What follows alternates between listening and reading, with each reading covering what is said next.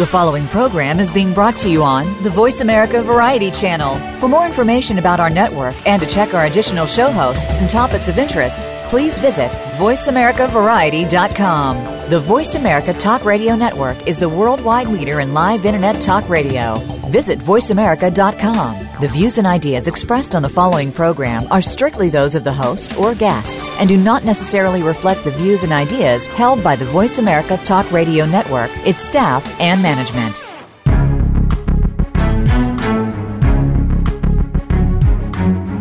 Welcome to Preparing for the Unexpected with Alex Fullick. People, organizations, and communities need to prepare for and respond to natural and man-made disasters in a timely manner and in the most effective way possible. Our program examines what is being done before, during, and after a disaster and those unexpected events to keep you in the know. Disasters can happen to anyone. The question is, when will it happen to you? Now, here is your host, business continuity and disaster planning expert, Alex Fullick. And welcome to another episode of Preparing for the Unexpected. I'm your host, Alex Fullick, and today we're going to continue our talk on testing our plans. Last week we talked about how we get our buy-in together, we show the value to our senior management and our employees and fellow colleagues and our vendors, etc.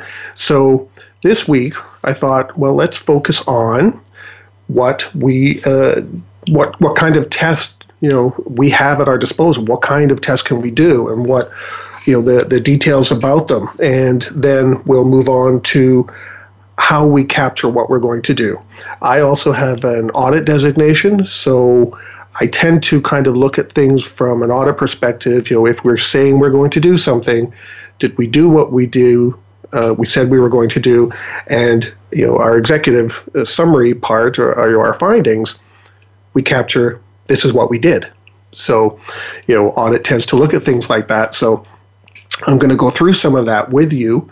Again, this is captured in, a lot of this is captured in my book, Testing Disaster Recovery and Business Continuity Plans, and a lot of that information is there for you. So feel free to pick up a copy at Amazon. There are templates as well that you can use on stone-road.com that we sell there for you to as well, and then you can reuse them over and over again. It makes things very easy. So we're going to talk about that today. And again, I just want to stress, if anyone does have any topics they want to talk about, or if they want to be a guest on the show to talk about something that's related to the business continuity, emergency response, disaster planning, crisis communications field, lessons learned, or new ways of thinking, or any aspect of any of those groups, something that prepares people for the future, please feel free to send me an email, alex@stone-road.com, and we'll look into trying to put some sort of an agenda together and what you want to talk about, and we'll see about getting you on the show. I'm always open to new ideas and new thoughts, so please feel free to do that. I welcome your input. So let's move on to what kinds of tests do we have.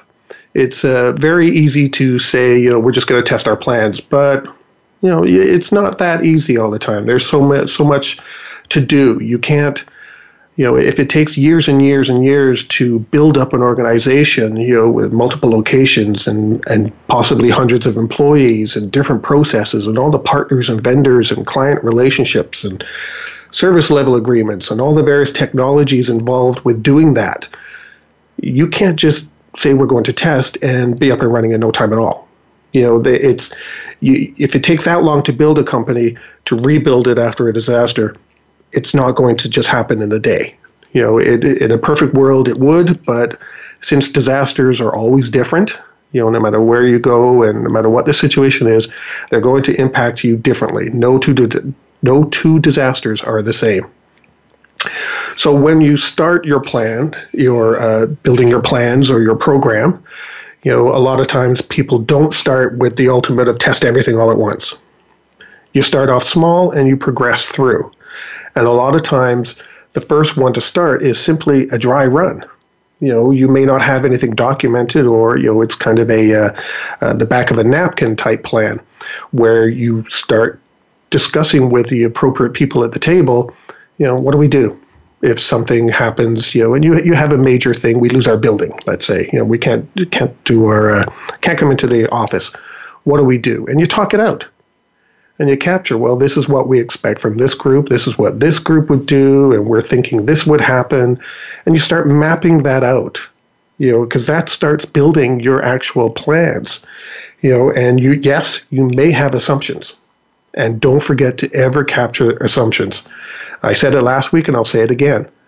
The only thing that'll be proven correct in a disaster is that all your assumptions are wrong. So capture those, and then as you move through your process of testing and validating and updating and maintaining your programs, you start looking at those assumptions and saying, no, this isn't true, or yes, this is true, and they start actually becoming, part of the overall restoration and recovery process. So a dry run, make sure you've got the right people at the table. You sit around, you talk what's going to happen, and you make sure you have someone who's documenting, doing the minutes, and any action items and capturing assumptions or decisions that need to be made. Capture all of that. I don't always recommend that it has to be the facilitator doing that, because sometimes that's a person who's trying to tell other people, hey, let that person talk. They're trying to manage the meeting and manage the time and everything about it. It's break time, so let's go and see where we are. And, so have someone there who can actually capture and just focus on capturing that kind of stuff. Then there's the tabletop walkthrough. This is kind of like a dry run, but the walkthrough is more focused on something that has now been developed. You have let's say a skeleton plan or a draft plan, and now you're actually going to go through it based on specific simulations, whether it be a flood or tornado or wherever you are. If you're in the Midwest of the United States, you're more prone to tornadoes than you would be, tsunamis. So you would look at, situations that are relevant to wherever you are, and you would try and go through, okay, we had a hurricane and it's on a Wednesday on a busy processing day. Let's go through our plans. What does it say we would do? And you start working out and identifying the gaps and refining some details, and you start adding more detail to it. That skeleton plan now starts to fill out. And again, of course, you also identify, issues and risks that come out. You're building an entire program, for an entire company. So you need someone, again, to capture all that information for you, because that's your plan to move forward, right? That's how you're going to make your plans and your programs stronger. So a walkthrough, takes care of all that. But there are some things to think about when you have the walkthrough tabletop meeting, because a lot of times, and I've seen it, people will talk over each other. Don't let that happen. Everyone's point of view is valid. Everyone's got a valid point of view. A business continuity plan is not just for a director of sales or the VP of IT or client services. It's for everyone. So everyone's point of view, is valuable. They're all stakeholders, and managing that is stakeholder management, which you may remember from a previous show where we talked with Sue Ross Baker about program and project management, and stakeholder management and expectations is a key piece. So you want to make sure that that's taken care of with all these people sitting at the table. Let everyone speak, okay? And keep everyone calm. Sometimes talking about disasters, it can bring out, emotions, especially right now, as I'm recording this. I know that there are floods going on in Houston, and it's terrible to see the devastation and the impact that it's having on people, and it can bring out emotions. So when you're talking, with people at a tabletop, going through a plan where it's possible the scenario you've chosen has potential casualties, you're talking about people's friends and maybe even themselves, and their work colleagues. So try keep calm. There's no point in everyone yelling over each other and trying to figure things out. Again, I have already mentioned it, have someone who takes notes and, the action items, the issues, the risks, the gaps, anything that needs to be done. Don't forget that. And if you do have a documented plan, make sure everyone's got a copy. If you're doing the tabletop walkthrough, that's the plan you're testing, or you're walking through. I shouldn't say testing, but you're walking through that. So make sure everyone's got a plan, so that way they can stick to the situation and the scenario you've chosen. If the situation is about flooding, why are we talking about earthquakes, on the other side of the planet?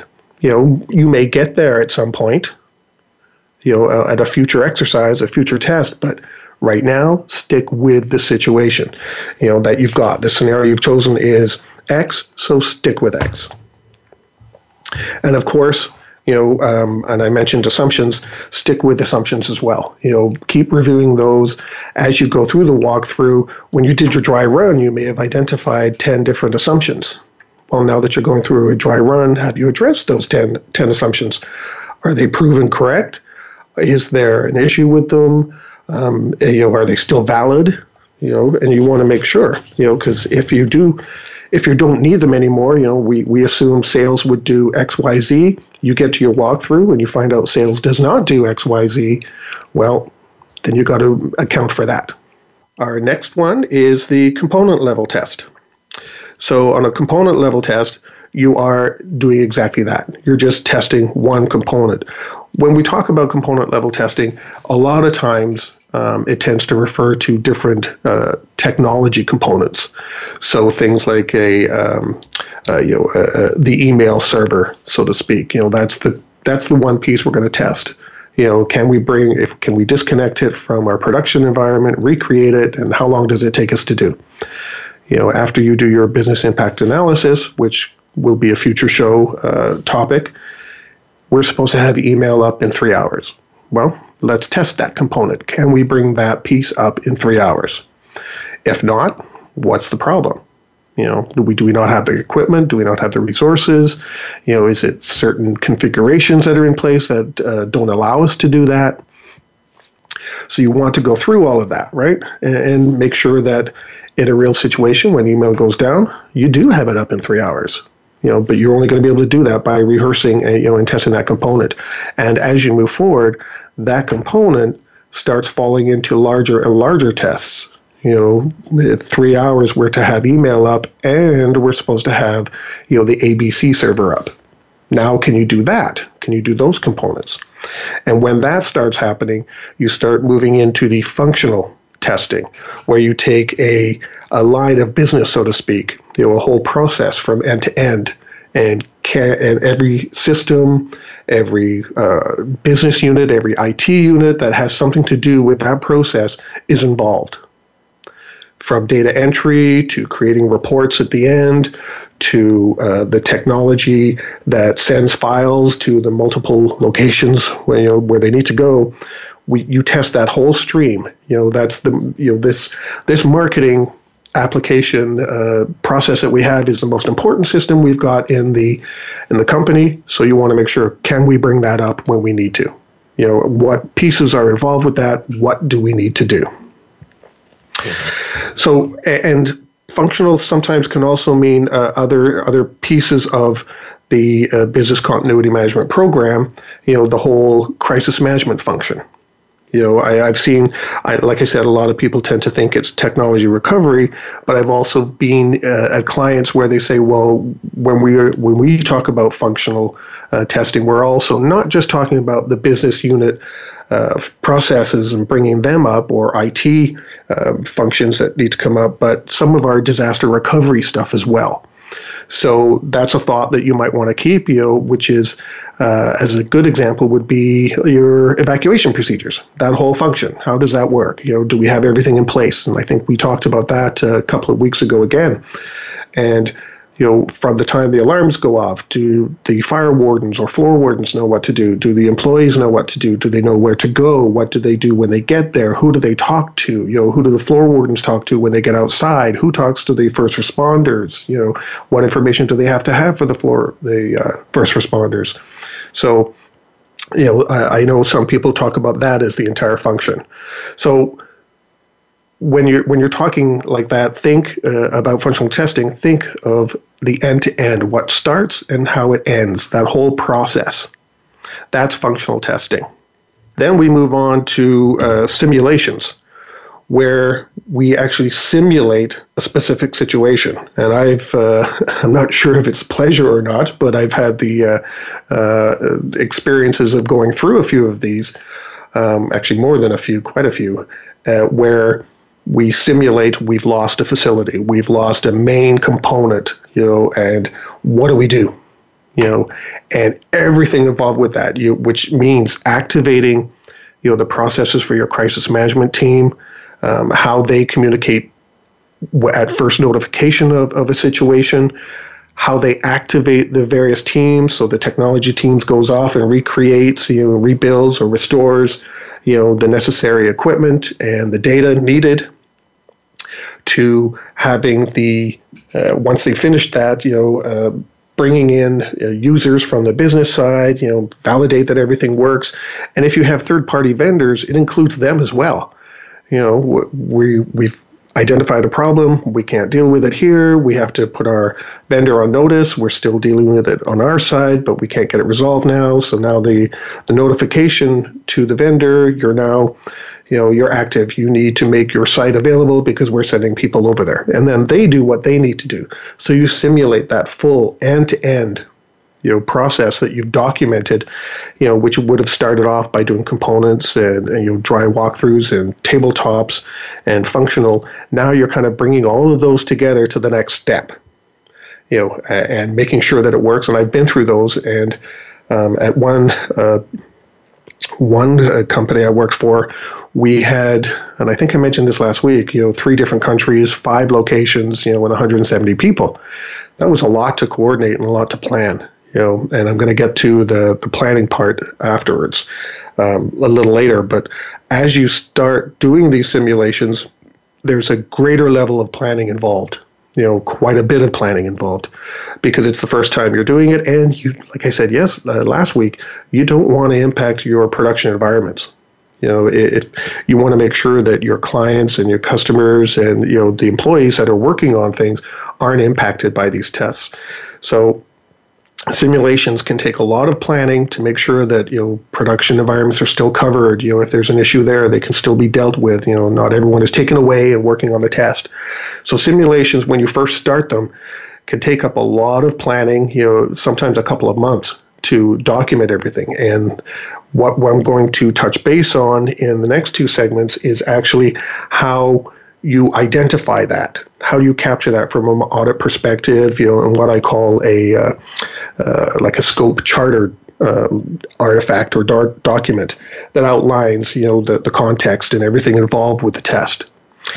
And then our final test is one that not usually a lot of people do, and that's the unannounced, where you just, if it's the vice president of IT or, client services or finance, or somebody just says, snap of a finger, we're now in disaster mode, go to it. Those can be really tricky because that causes a lot of panic, and it will ultimately impact, your daily operations, your clients, your customers that are calling in when all of a sudden you're in disaster mode. And sometimes that does include putting messages up on your internet sites and your phone messages saying that we're experiencing a disaster right now. Call us back in 2 hours or the next day or whatever the circumstances may call for. That can cause a lot of problems because some people, they don't see the smoke, so they don't think it's a real disaster. So people tend to spend the first hour or 2 wandering around, what's going on, what's going on, what's going on, what's happening, what do we do, rather than pull out the plan, this is what we need to do. So those can be really tricky to manage. But, if you do it, more power to you, because it means if you're able to do that and pull that off, then you've done all these other testing, your training is really up to par, the awareness is really there. So if you can do that, that's great, and it gives a real true picture of where you are, in your program. Are you really as far as you think you are, or is it really just been, candy coating? So So on that, those are the different kinds of tests that we have. On our next segment, we'll come back and we'll talk about, getting our scope together and some of the planning activities around some of these big tests. Okay? So we'll be right back with Preparing for the Unexpected, and we'll talk to you in a few moments.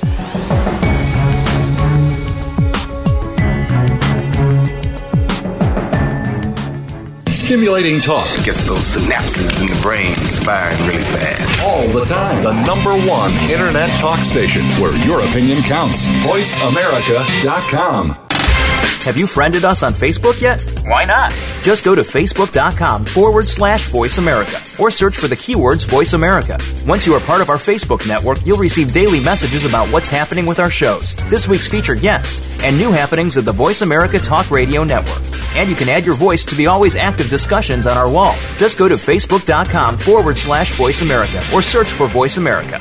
If you think you've seen online TV before, let us surprise you. VoiceAmerica.tv is online now. The leader in live internet talk radio has done it again. Multiple channels, a state-of-the-art viewing experience, live and on-demand programs streaming 24 hours a day. It's exactly what you want, when you want it. VoiceAmerica.tv. From health and wellness to business, sports, and everything in between. Discover our new world. Visit VoiceAmerica.tv now and experience the future of online television. VoiceAmerica.tv.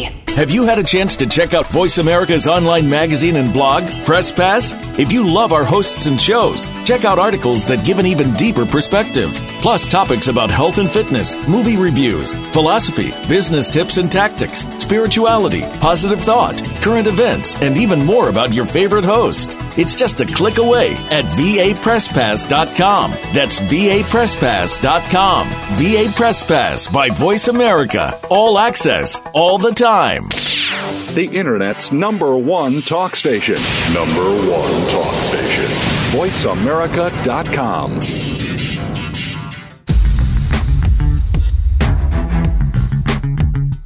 You are listening to Preparing for the Unexpected with Alex Fullick. Email your questions to info@stone-road.com. Again, that's info@stone-road.com. Now back to Preparing for the Unexpected. And welcome back. We're talking about tests this week and part 2 of our 3-part series. And this segment, we're going to talk about how we plan for our tests, and also from an audit perspective, so that we can prove that we are doing what we are saying we're going to do.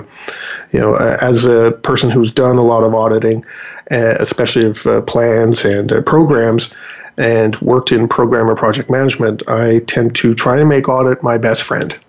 If they have questions, deal with them. I know a lot of people tend to see audit as an enemy, but all they're doing is making sure that we are doing what we say we are doing, and can prove it. So, it's almost like a policeman, right? So they can be very helpful, and one of the ways to do that, especially with these large tests, the simulations, like I mentioned in the last segment, when you're first starting out, you've got to do a lot of planning. It's best to capture some of this planning, so that everyone has the same expectation. And what I tend to do is I create a document I call either a scope charter or the test charter, the test scope document. You can name it whatever you want, and it's full of the parameters that make up this test. So what kind of sections are in there? Well, obviously, like all documents, you've got your usual, revision histories and your overview, what it is you're doing. We're testing our business continuity management program, our disaster program, to meet audit requirements, or if you're going for to try and meet standard obligations like ISO or something else. We're doing this so that we can get our certification in that standard.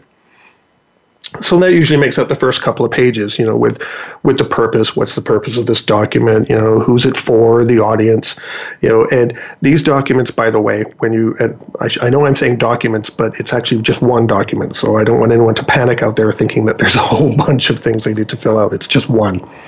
The audience, it's not general audience, for everyone in the company. It's usually just the major stakeholders in the business continuity program.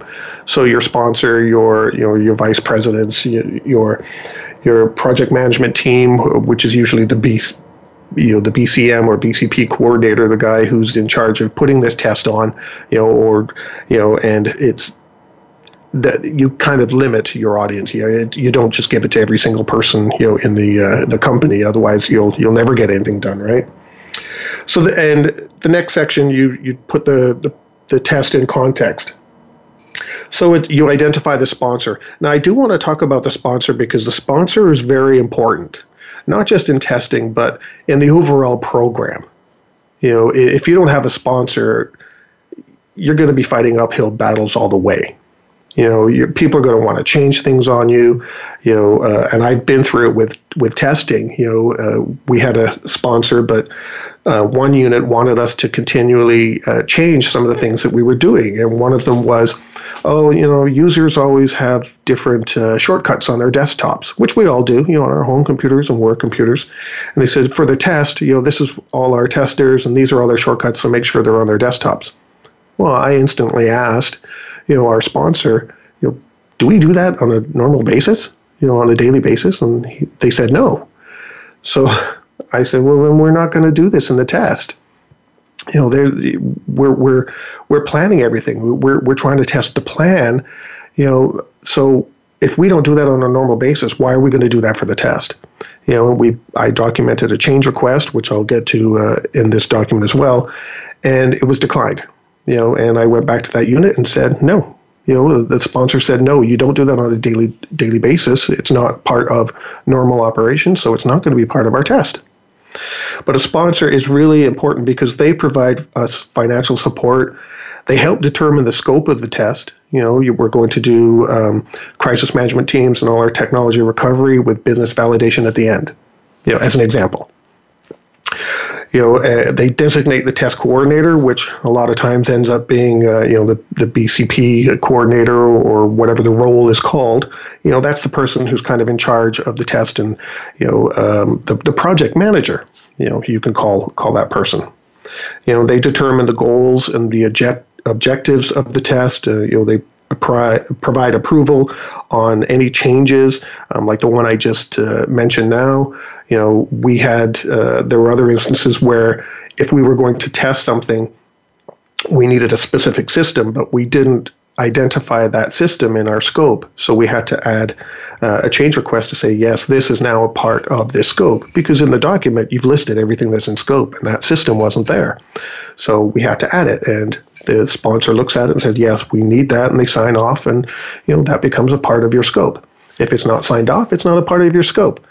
I'm sure many of you have been through projects where there's what you call scope creep, and things just tend to go out of hand, and you've got all this stuff getting done, but your scope isn't actually getting accomplished. All this other stuff is. So the sponsor provides a voice for business continuity at the executive boardroom. They help resolve conflicts, when people really want something, or teams aren't getting along because they're butting heads on how to do something, or if something should be done at all, and they provide moral support, right? We all need that. So sponsors are pretty important, and this project charter, this test charter, helps identify who that person is. That's the person who's paying for all of it, so you want to make sure they're happy, of course, right? So identify that. Because they identify the project manager, the charter should also identify who's their representative in this whole test, and a lot of times it was me, and my colleague at the time, Mr. David Budd. He was my colleague, or what was the other gentleman's name? Gino Giampaolo, I think his name was, if I'm remembering it right. It was either one of the three of us that were, one or all of us actually, that were always identified there, and we took all kinds of control of what needed to get done, and massaged different things that needed to be addressed, and issue management, and assigned the actions and things like that. So you want to make sure that all your stakeholders know who is the focal point for the test, who's coordinating it. They're also going to want to know when the test is. You've got to clearly define. You can't just say it's the end of September somewhere. What date, what time in September? When does it start? If you've got a third-party vendor, a lot of times you have to book your test, a year and a half, or maybe even 2 years in advance. I know we had to book a test 2 years in advance once, because the time frame we wanted had already been booked by another client of the vendor. So you want to know and identify when this test is going to be, when it starts, 8 a.m. on the morning of a Saturday, and it ends 8 a.m., on the morning on the Monday, a full 48 hours. And that also helps other teams that will be a part plan their resources, know that who needs to be on site at the test, or who's dialing in from home into the, to do validation exercises, and activities, so that it allows people to know what framework of what they're working in.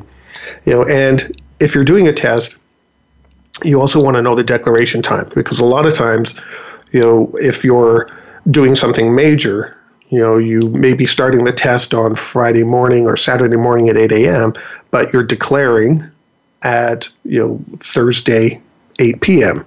So in your plan, you may have by the 12-hour mark, we will be at such and such point.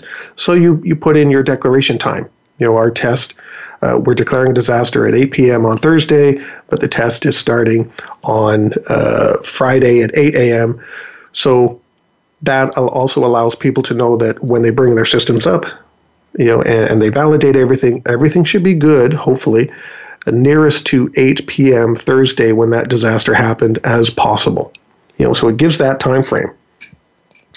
And you also want the goals and objectives, some primary goals and, secondary goals. Primary ones you really want to make sure are addressed. If you've got a recovery time of 24 hours to have such and such up and running, like I mentioned before, that's your goal. We need to be there at this point, this milestone, by such and such a time. So that's your goal and objective, and you want to confirm or validate anything. Goals and objectives, you want them to be smart, right? Specific, measurable, attainable, timely. You want to make sure that they are, you can actually measure what you're doing, right? This is what we want to do, this is what we did, and this is how we measure against that. So your goals and objectives, you'll get that from your sponsors as well, and you'll probably get input from other teams that are involved as well, because they may have some secondary goals, within their own, business continuity plan or crisis management plan. If they're involved with the test, they may say, well, if we're a part of this test, we want to have this. We want to validate this piece as well. So you put that in, and with those goals and objectives, you also want to put a measurement. If, like I said, if you have a recovery objective of 24 hours to have everything up and running, then you're going to measure everything against that, right? If it doesn't get up and running until 36 hours, well, you didn't meet your objective. If it's up in 20 hours, hey, you exceeded it. That's fantastic. You came in under. You got it up sooner, and hopefully that happens through practice, and people, doing that over and over again, and refining the documentation. You also want to list what's not in scope. Like I mentioned, scope creep. If it's not captured in the scope area, you're not working on it. And if you are, it's a change request, to the test. But list, the basic stuff that's not in scope, so everyone understands.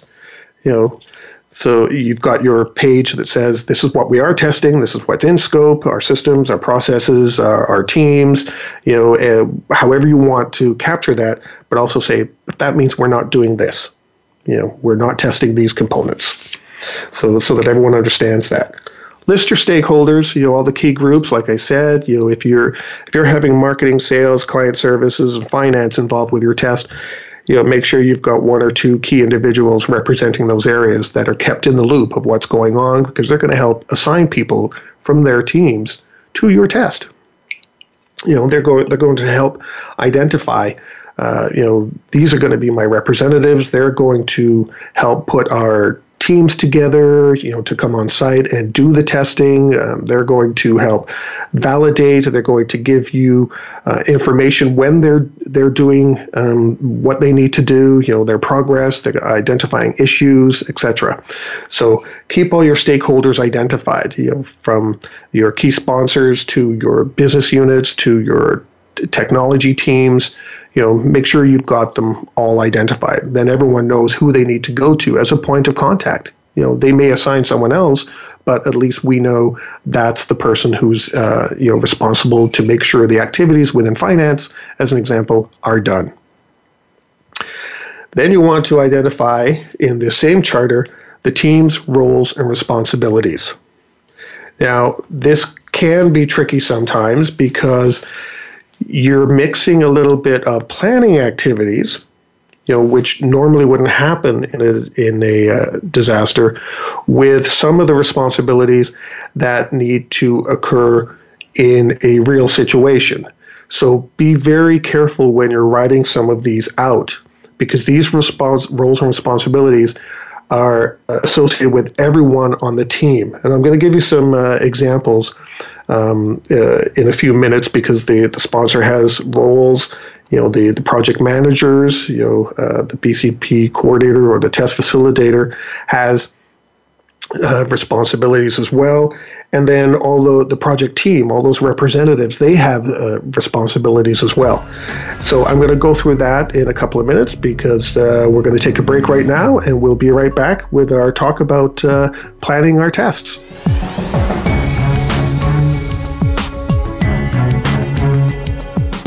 Streaming live, the leader in Internet Talk Radio, VoiceAmerica.com.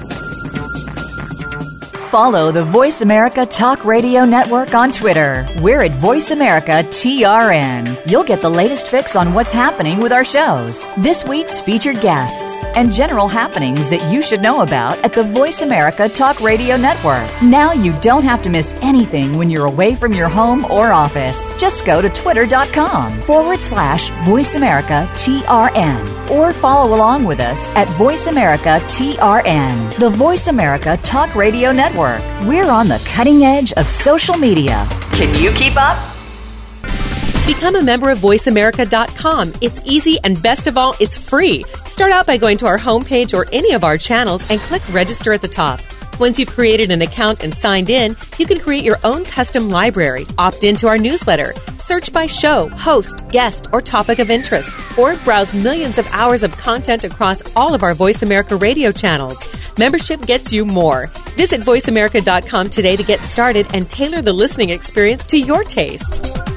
Tune in to the Voice America Variety channel on the Voice America Talk Radio Network. Voice America Variety broadcasts a diverse array of topics, reaching a global community. Our experts come from all walks of life, and the topics they discuss are everything from current events, arts and entertainment, leadership, parenting, relationships, self-improvement, career advice, and a variety of other topics. Check us out today. You're sure to find something of interest. Voice America Variety. Talk on today's hot topics.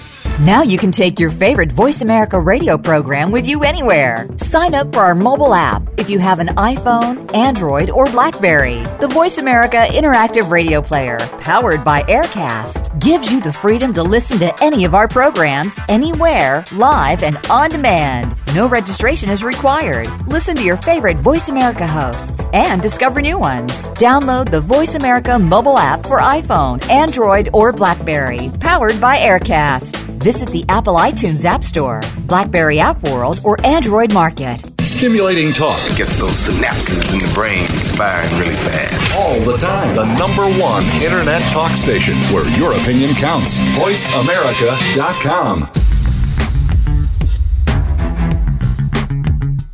You are listening to Preparing for the Unexpected with Alex Fullick. Email your questions to info@stone-road.com. Again, that's info@stone-road.com. Now back to Preparing for the Unexpected. And welcome back. This is our last segment, and we're talking about planning for our tests, what we need to capture and document so that when we get to our test, we've got everything lined up, all the right activities done. And as I said at the beginning when I started this is when you really start. You're the first time you go through this. When you start doing these tests more and more, the roles and responsibilities, the scopes, the teams involved all start to become known.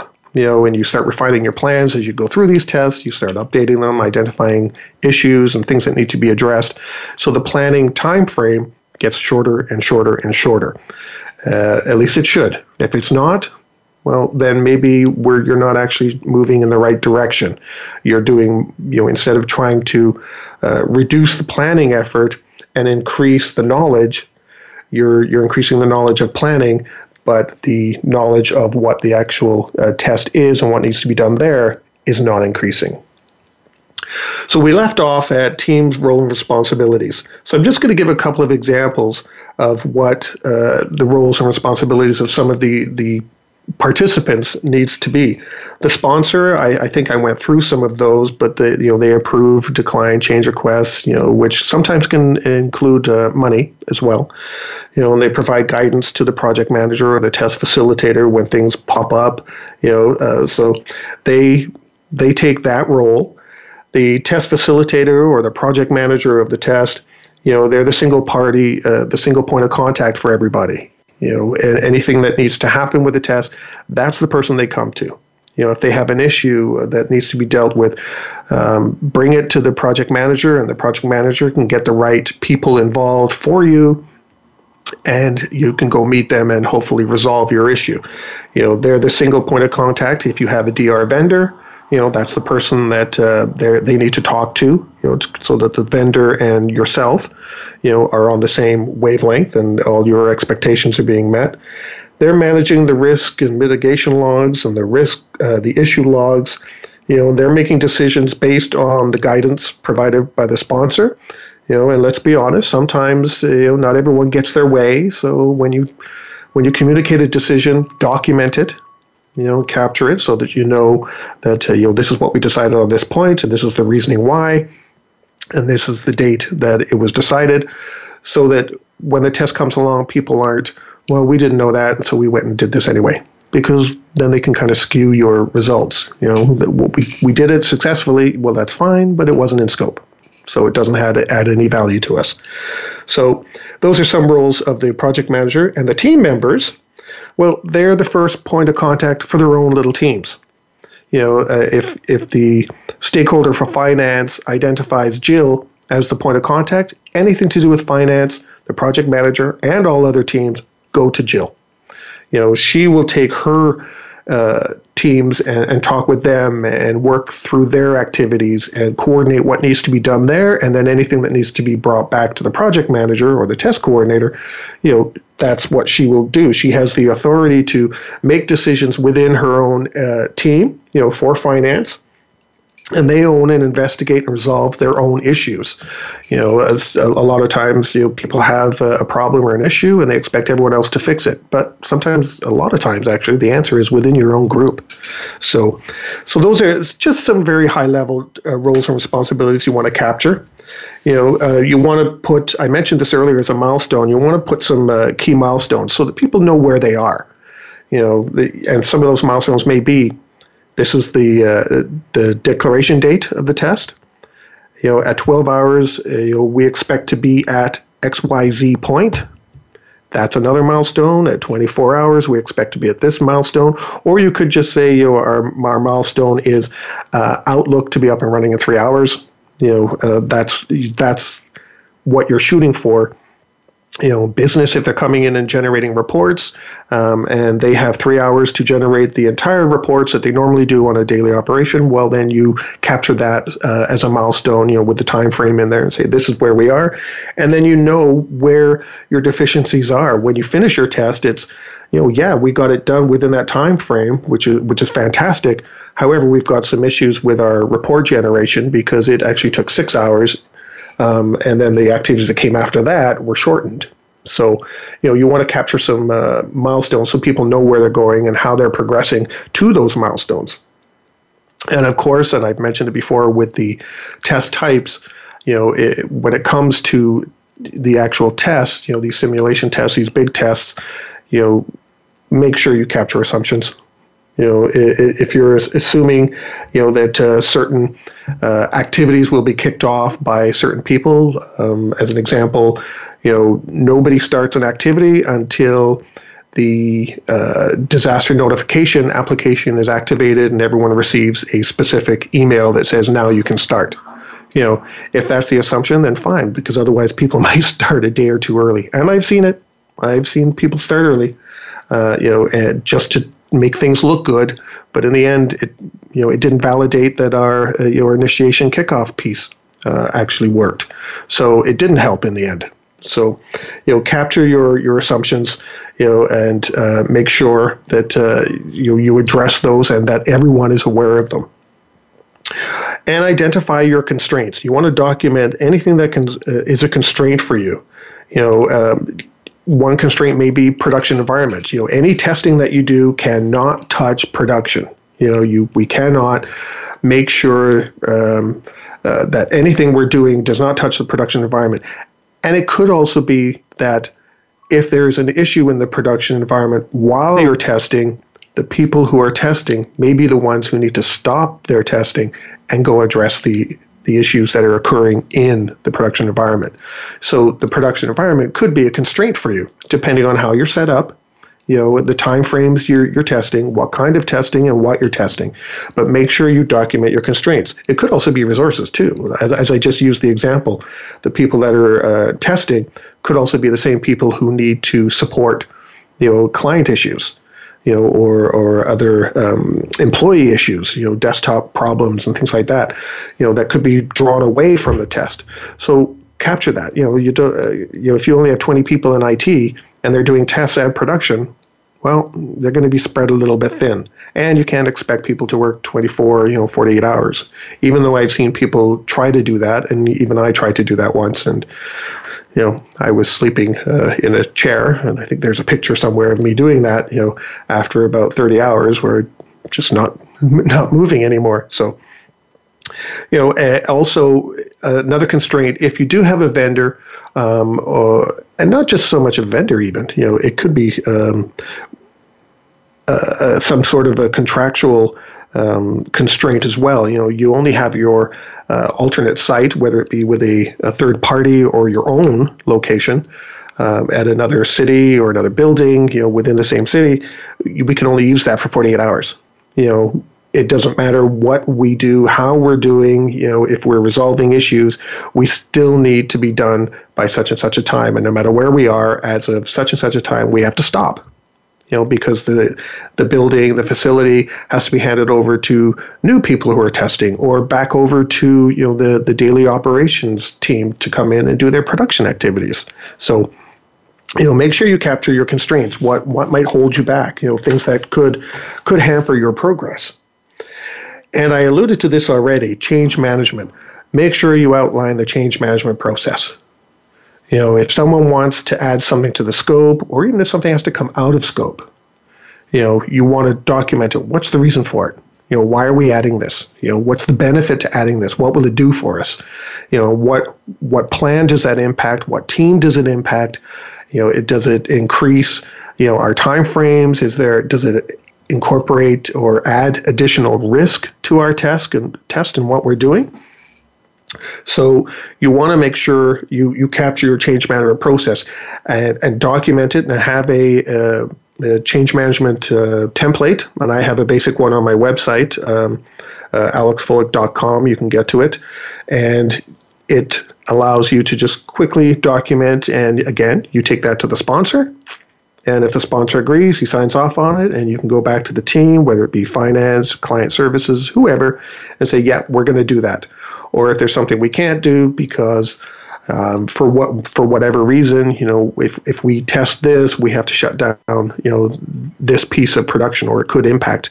The risk is too great. No, we're going to take that out of scope, and we're not going to test that right now. We'll do that at another time. You want to capture that again in your change management process, because it's in your scope. It says you will have done this. So when you get to your findings, which we'll talk about next time, it's going to say you tested XYZ, but really you didn't, because you would have impacted production if you did. But your document says you did. So now it looks as though you kind of didn't do something and you're fudging your results, and you don't want to do that. You want to be clear and transparent, and everyone understands. So your change management process has to be clear, transparent to everybody. Everything comes to the test coordinator, and they go to the sponsor and say, is this valid or not? And sometimes the test coordinator is going to know in advance. Like the example I said about the shortcuts people put on their desktops. You don't do that in normal operations. Technology doesn't do that. They don't monitor it. And I can't imagine anyone ever doing that. At least maybe it does, and maybe you could send me an email and let me know how you do that. But, if a company has 1,000 employees and shortcuts are changing on people's desktops every day because of something, they like or see or need, I can't see how you would be able to do that with a test, and pull all that together. That'd be very difficult for people, I'm sure. So you also want to put in the next section, the risk management and mitigation. You want to know, identify our risk if we do this. Are we what could be the impact? I tend to like the if-then statements. If this happens, then this could impact us, and then follow it up with a qualifier. So what? What does that mean to our test? Nothing. It's just awareness. Okay, well then that's fine. But it could be if we don't have this in place by 3 hours, then Outlook's not going to be up and running, and we won't be able to test the follow-up processes afterwards. Well, that's different. Okay, how are we going to do that? Let's check our plan. We go through that. We find our mitigations to address the risks. So make sure you have a risk mitigation section. And then if you're during your test, you want to have periodic conference calls with key players and the key stakeholders, because they're going to want to know how things are going. You're not just walking into a testing location and doing your own thing and never communicating to them. So you're either going to want to leave a voicemail somewhere that they can all access and listen to what the status is, or a conference bridge, which you want to keep in this document to say, call this line at these time frames, every 3 hours. We're going to have a quick conference call for 10 minutes to give a status to everybody. Then make sure that's in here, because then everyone's got that information. Issue management as well. This is issue management not just during planning, but also issue management, how you're going to do that during the test. If there's an issue comes up, are they going to run to the test facilitator before they do anything? Or do they have the authority to address it, right then and there? But then after that's been taken care of, come back to the test facilitator to let them know this was our issue and this is what we did about it, and then document it, because you may need that at future tests, right? And the last piece you want to make sure you put in there is terminology, because everyone's got a different answer for what is a disaster, what is business continuity, what is a recovery time objective. Put in some of the basic terminology so you're all speaking the same language. Okay? And then once you've got all that and you've reviewed it with everybody, and especially the sponsor, get sign off. And then that's the Bible of truth. This is what we're doing. This is how we're doing it. And you can use that when anybody comes to you regarding suggestions to changes or to do something different. It's like, that's not in our charter, our test charter. So if you want to do that, put a change request together and justify it why. And then everyone's working in the same playpen, right? So I suggest using that. I've used it many times. It works very well, and I already know for a fact, because I've been audited a few times on tests. Audit loves it. So I suggest everyone do something like that. So that's our show this week. I hope it's given some insight of planning on these tests and some ideas on how you can help coordinate and make your tests come better. Next week, I hope that you join us for our third part, and we're going to talk about the findings. When we actually do the test and we capture our findings, what do we do afterwards? Again, if you do have any questions or even just comments, or topic ideas, please send me an email, alex@stone-road.com. You can find me on Stone Road Inc. on Facebook, Twitter at Prep4DR, Stone Road's blog on WordPress, or just you can find me through alexfulick.com even. So feel free to send some information. I thank you for listening, and I look forward to hearing your thoughts and input. This is your show as well, so I look forward to it. Take care and stay prepared, everyone.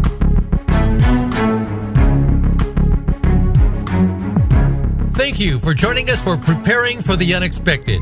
Please tune in for another edition featuring your host, Alex Fulick, next Thursday at 6 a.m. Pacific Time and 9 a.m. Eastern Time on the Voice America Variety Channel. We'll see you here next week.